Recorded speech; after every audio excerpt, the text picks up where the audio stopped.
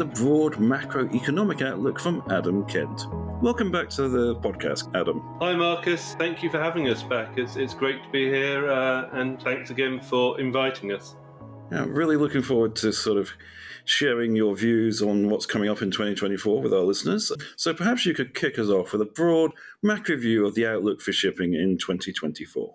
Purely from a macroeconomic perspective, at a global level, GDP growth has sort of remained quite mediocre over the course of 2023, especially for the goods-producing sectors.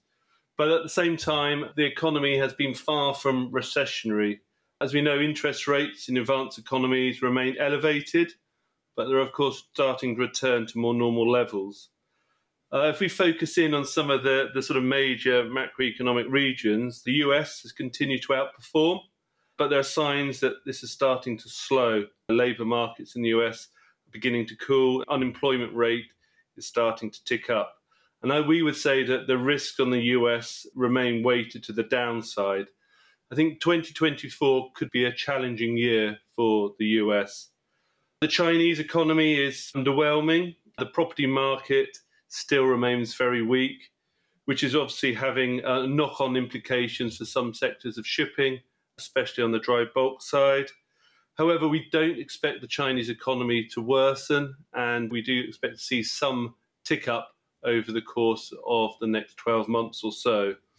The European economy has sort of remained lackluster over the course of 2023, but as we move across and through into 2024, we do expect to see a gradual rebound in activity in the second half of 2024. If we look for a bright spot globally, I think we have to start focusing on India. We've seen some strong growth rates in 2023, and we expect to see this continue into 2024. If we look at the shipping markets, in general, I'd say that the shipping markets from an earnings perspective have played out as we'd anticipated, certainly over the course of the second half of 2023.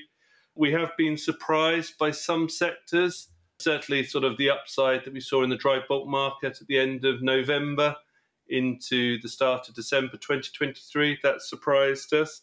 And of course, we've seen some sustained high earnings for sectors like the car carrier market and the LPG market of much of 2023.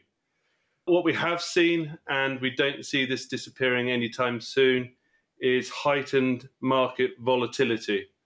Now, of course, that has been driven by things like weather-related events in the Panama Canal, where we've seen some limiting on the numbers of vessels traversing the canal and a new weighting system.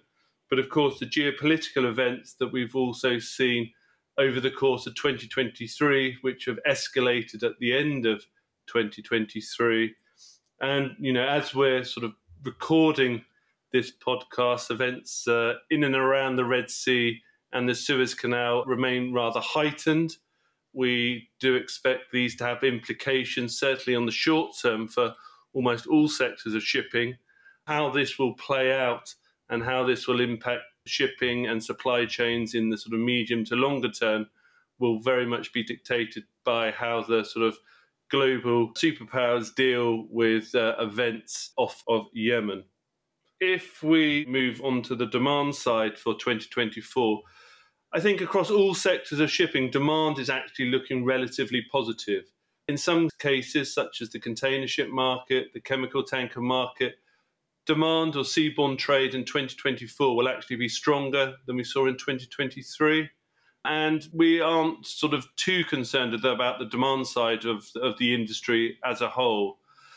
On the supply side of the fundamentals equation, how you view supply will very much be driven by which sector you put under the microscope. For the container ship sector, LNG, car carriers, we're seeing huge order books which will start to be delivered, and we expect to see a lot more tonnage hitting the water over the course of 2024. This will obviously have a detrimental impact on supply-demand balances, whereas for the dry bulk sector, for the oil tanker sector, the order book remains relatively benign and is a positive for market balances as we move across through the next 12 months. So I would say that in general, it's very much a supply side story, and the strength in the market is dictated to by the current order books. But we do expect to see this heightened volatility that we have already seen over the course of the last 12 months sort of carry forward into the rest of 2024. Thank you, Adam.